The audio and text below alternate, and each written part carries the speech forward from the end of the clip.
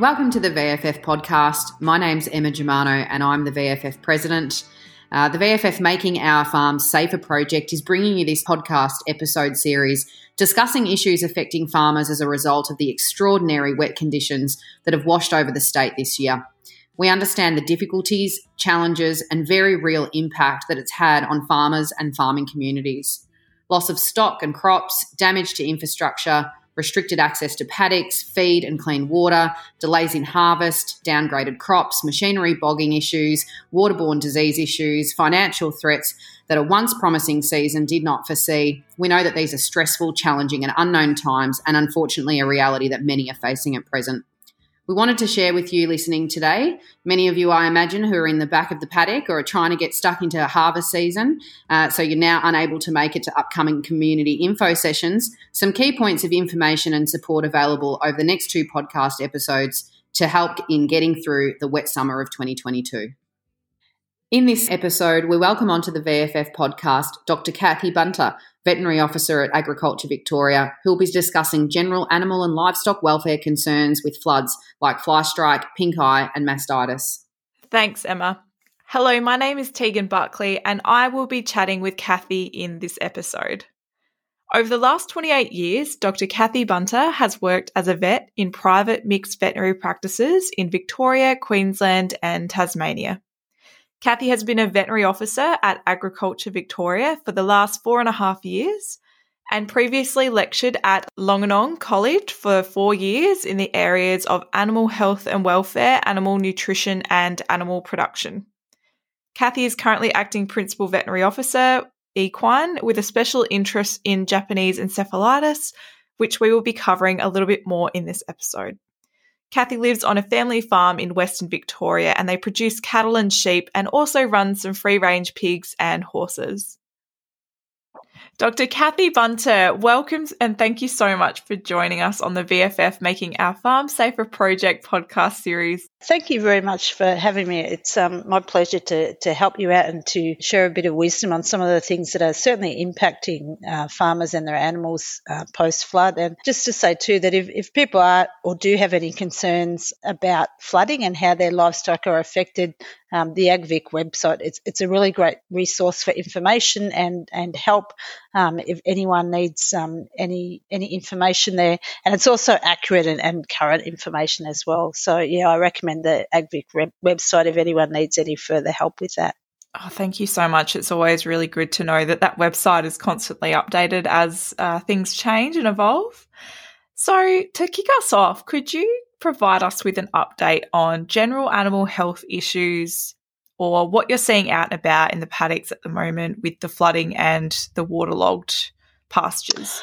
Okay, so one of the most common things we're seeing is probably animals in general just being exhausted. Animals trapped in floodwater or unable to remove themselves from it. It really has an impact on both their immune system, but also their ability to get away from potential bacteria in the water, and even just getting exhausted from trying to get out of the water, particularly for animals like sheep, especially where they're carrying a lot of wool on them. That wool gets really heavily waterlogged and they have a lot of trouble moving through that water. Other things that we're seeing across all species are, lameness in general, because, when their feet are in contact with water for a long time, it makes their feet actually soft and therefore they're more prone to, having bacteria go through into the soft tissue of their feet. And that, that's across the board in sheep and cattle and horses and even alpacas. So really, really important to keep on top of lamenesses in their feet. Obviously, we're seeing a lot of traumatic injuries just from being caught up in, things in the floodwater as well. So a lot of animals getting wounds, the occasional animals even having like leg fractures and things, and they're probably more prone in horses and some of the bigger animals. We're seeing obviously infections in their any tissue really that's been, in water for a long period of time. So we're seeing skin infections, but we're also seeing pneumonia and respiratory infections, because animals will try and get themselves out of the water, and of course they'll inhale a lot of water and water droplets as they're trying to do that, so they're definitely more prone to having infections in their lungs. Also seeing some gastrointestinal illness, so through their gut, if they are obviously getting water that's contaminated, with bacteria like Salmonella and E. coli, then they're likely to have them impacting just the lining of their gut and causing diarrhea. And then a few other diseases on the side too, things like leptospirosis, which again it can be shed by carrier animals into the water, and then if other animals in the water come in contact with that bacteria, they can get sort of quite nasty kidney infections. But in the case of pregnant animals, then cattle and pigs can abort. It also has an impact on animals like dogs too, sort of causing a nasty blood breaking down disease, anemia, jaundice. And people need to be aware too that if they come in contact with that bacteria in the water, and it doesn't even need to be through, them having broken skin, but it can be just through their, mucous membranes and mouth and around their eyes, they can actually get a nasty disease from leptospirosis too. But also, another disease that we're seeing probably more commonly is mastitis, because, particularly cattle have had their teats down in the water for longer. And, of course, the bacteria can track up through their teats and into their mammary glands and, cause nasty mastitis as well. So that's something to be aware of too. And with mastitis, what can we do? I guess touching on that, first of all, there's a number of things you mentioned, but mastitis seems to be something that is really front and centre as well, particularly in the dairy industry. Mm-hmm. What can we do to, I guess, try and prevent or cure it? I suppose, particularly in this sort of case, is prevent those cows from having their teats, in particular, underwater for long periods of time, or even in contact with wet surfaces for long periods of time, because obviously, their teats being wet means that the bacteria are more likely to actually be able to, track up into their mammary glands, and not only that, but the water that is in contact with those teats is more likely to be, contaminated with the nasty bacteria, like E. coli and staph, and therefore more likely to pick up mastitis too. And not only that, but that water actually makes the skin more permeable or more able for the bacteria to go through it too. So that's all those things are contributing to an increased incidence of mastitis, that's for sure. In terms of preventing it, obviously we want to, try and dry those teats out as much as possible after they're in contact with water for prolonged periods of time. Also, using the available teat dips and things just to help the bacteria that are normally meant to be on those teats get back to normal levels as quickly as possible. Also keeping an eye on the cows themselves, so that if you do detect that there's a cow off colour, or that she's got a bit of hardness in her mammary gland, then you treat it as soon as possible with one of the available, antibiotic intramammaries, or alternatively antibiotics via injection. And certainly from that point of view, I would, definitely be in contact with your private vets in terms of what is the appropriate treatment for your particular herd of cows. Because it varies a lot between farms as to what's going to be the appropriate antibiotic or the appropriate intramammary, and I would certainly seek their advice on that and use the appropriate teat dips as well. But particularly after flooding, the trick is to try and get them dried out as much as you can, but also keep close observation of those animals so that you treat them at the first sign of any mastitis occurring. Yeah, and you see a lot of photos at the moment online of, sheep with quite a lot of wool trying to struggle to get out of a lot of waterlogged flooding areas. When we talk about fly strike, this is a big one this year. Is there anything that we can do to best prevent, or how do we go about working through fly strike sheep? Yeah, particularly as you've mentioned, it is going to be a big year for fly striking sheep. Number one, because of waterlogged fleeces, but also potentially because of more wounds from being down in the water as well. So the biggest thing is to try and move them to areas where they're actually going to be able to dry out their fleece, and also so that you can observe them for wounds on them, so that they can be treated as soon as possible. So normal conventional treatment for fly strike is obviously where wool is involved, is to actually remove the wool over the area and leave at least a 5 centimetre margin around that area that's affected by fly strike. Also then to treat with the appropriate fly strike chemical. In terms of prevention, there are a lot of excellent chemicals out there now that you can actually put on them to really protect them long term against the impact of fly strike. The only complicating thing is, where animals have been treated with some of the long-term fly strike treatments, and then all of a sudden they've been, hit by floodwaters, we could potentially see impacts from the length of time of those fly strike treatments meant to persist for. That may be reduced a bit where they've been diluted, for example, being in floodwaters. So that's something really important for farmers to keep an eye on. Don't just assume that because the manufacturer said that your fly strike treatment would, protect your sheep or fly strike prevention would protect your sheep for, 60 days, that it's going to occur, especially if they've been, trapped in floodwater, that's for sure. Yeah, absolutely. That's a really good point. And we're also hearing a lot about GEV, Japanese encephalitis. What animals, I guess, are most likely to be affected if they are contracted, and how do we prevent them from getting it in the first place? Okay, so the two animals that are most likely to contract Japanese encephalitis are pigs and horses.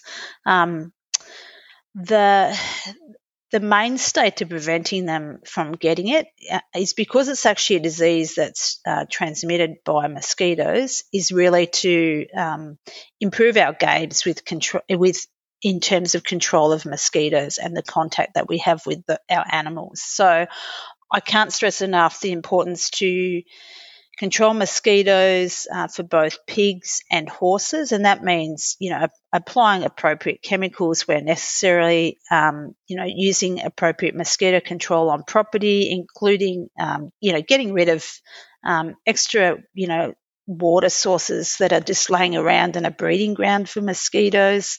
There's some really great resources in terms of mosquito control on the Farm Biosecurity website for both of those species, and they are really good because they specifically will tell you the sort of treatments and chemicals that are appropriate for both of those species. The other thing I need to stress is really important to look after, yourself and the other humans on your property too, in terms of mosquito exposure, because while we talk about preventing mosquitoes from biting, our pigs and our horses, we need to be concentrating on, getting them to not bite humans too. And again, in terms of mosquito control for humans, really important to wear, long sleeve clothing where you can apply appropriate chemicals. And again, I can't stress the importance of checking out the Department of Health website, because they give a lot of great information for humans in terms of protecting themselves from mosquitoes as well. Yeah, we'll get to the vaccinations in a sec. I'd love to touch on what are the signs that we can look out for if an animal is suffering from GEV? Okay, so they're quite distinct signs across the two main species that we see it in. So in pigs, it is affecting their reproductive ability. So the main signs that we see are, stillborn pigs or mummified pigs, or pigs that are born very weak and have a sort of a trembling neurological symptoms. In horses, most horses won't develop signs, but if they do, they tend to become a bit weak. They show jaundice or yellowing of the skin. They become anorexic, and some of them have a fever. Now, importantly, if this develops on further in horses, they actually get neurological signs where they become quite incoordinated and they can't eat properly. Their tongue tends to loll around in their mouth, and they tend to have impaired vision. And beyond that, there is what we call a hyperexcitable version in horses where they become really distressed and quite aggressive, and very incoordinated, and so that's quite a nasty version of the disease that some of them can get. And where are we at with vaccinations for animals? I mean, there's vaccinations available for humans, but for animals, what's the story there? So the pig vaccinations, there are actually currently a few projects and groups actually developing vaccines for pigs at the moment in Australia. We're still some time off them being officially approved, but they are in the pipelines and moving further. In horses, the current vaccines are manufactured in Japan, and again, to bring them into Australia, it has to go through application permits in terms of emergency use permits and in terms of import permits. They are have currently just been lodged, and then it will take some time for the APVMA to approve the use of the vaccine for horses. Some horses currently are vaccinated, but they are horses that have either been exported or imported into Australia through Singapore and Japan, where there's export and import requirement for those horses to be vaccinated. But that's a different user permit for import and export horses. Thank you so much, Cathy, for your time today. Any final words of wisdom that you might like to leave with us? I think, just with regards to floods and flooding in the future, always have plans in place as to what you do with your livestock, because flooding can impact us really at any time. I mean, this has been a particularly bad season, but that's not to say we won't suffer seasons like this again. So really important just to be up to date with your general livestock treatment programs like your vaccinations and your worming programs, but also to have a flood plan, so that, in other words, you identify things like the higher points on your property and routes that your livestock could potentially go along to get to those points. Also things like if flooding's going to potentially impact you, to move your animals or to try and move them ahead of time.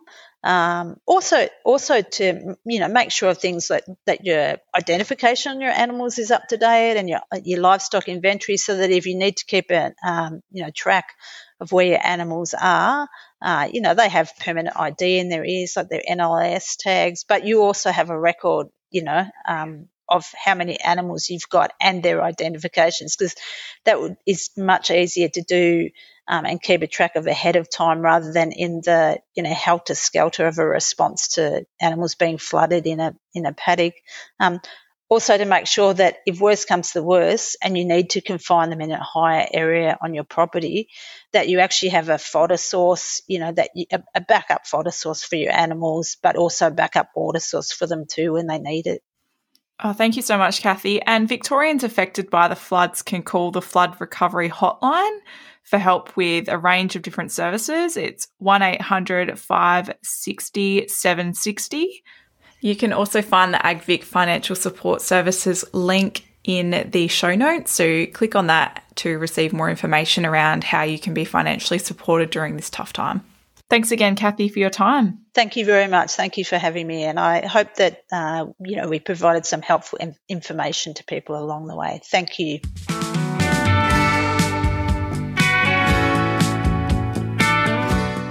We hope you enjoyed these episodes. We're pleased to provide these key takeaways and resources in one place to support flood-affected farmers and communities during this tough time. Please enjoy, and don't forget to share these with your farmer mates and your networks. And of course, if the VFF or the Making Our Farm Safer team can be of any assistance, please get in touch. Safe farming.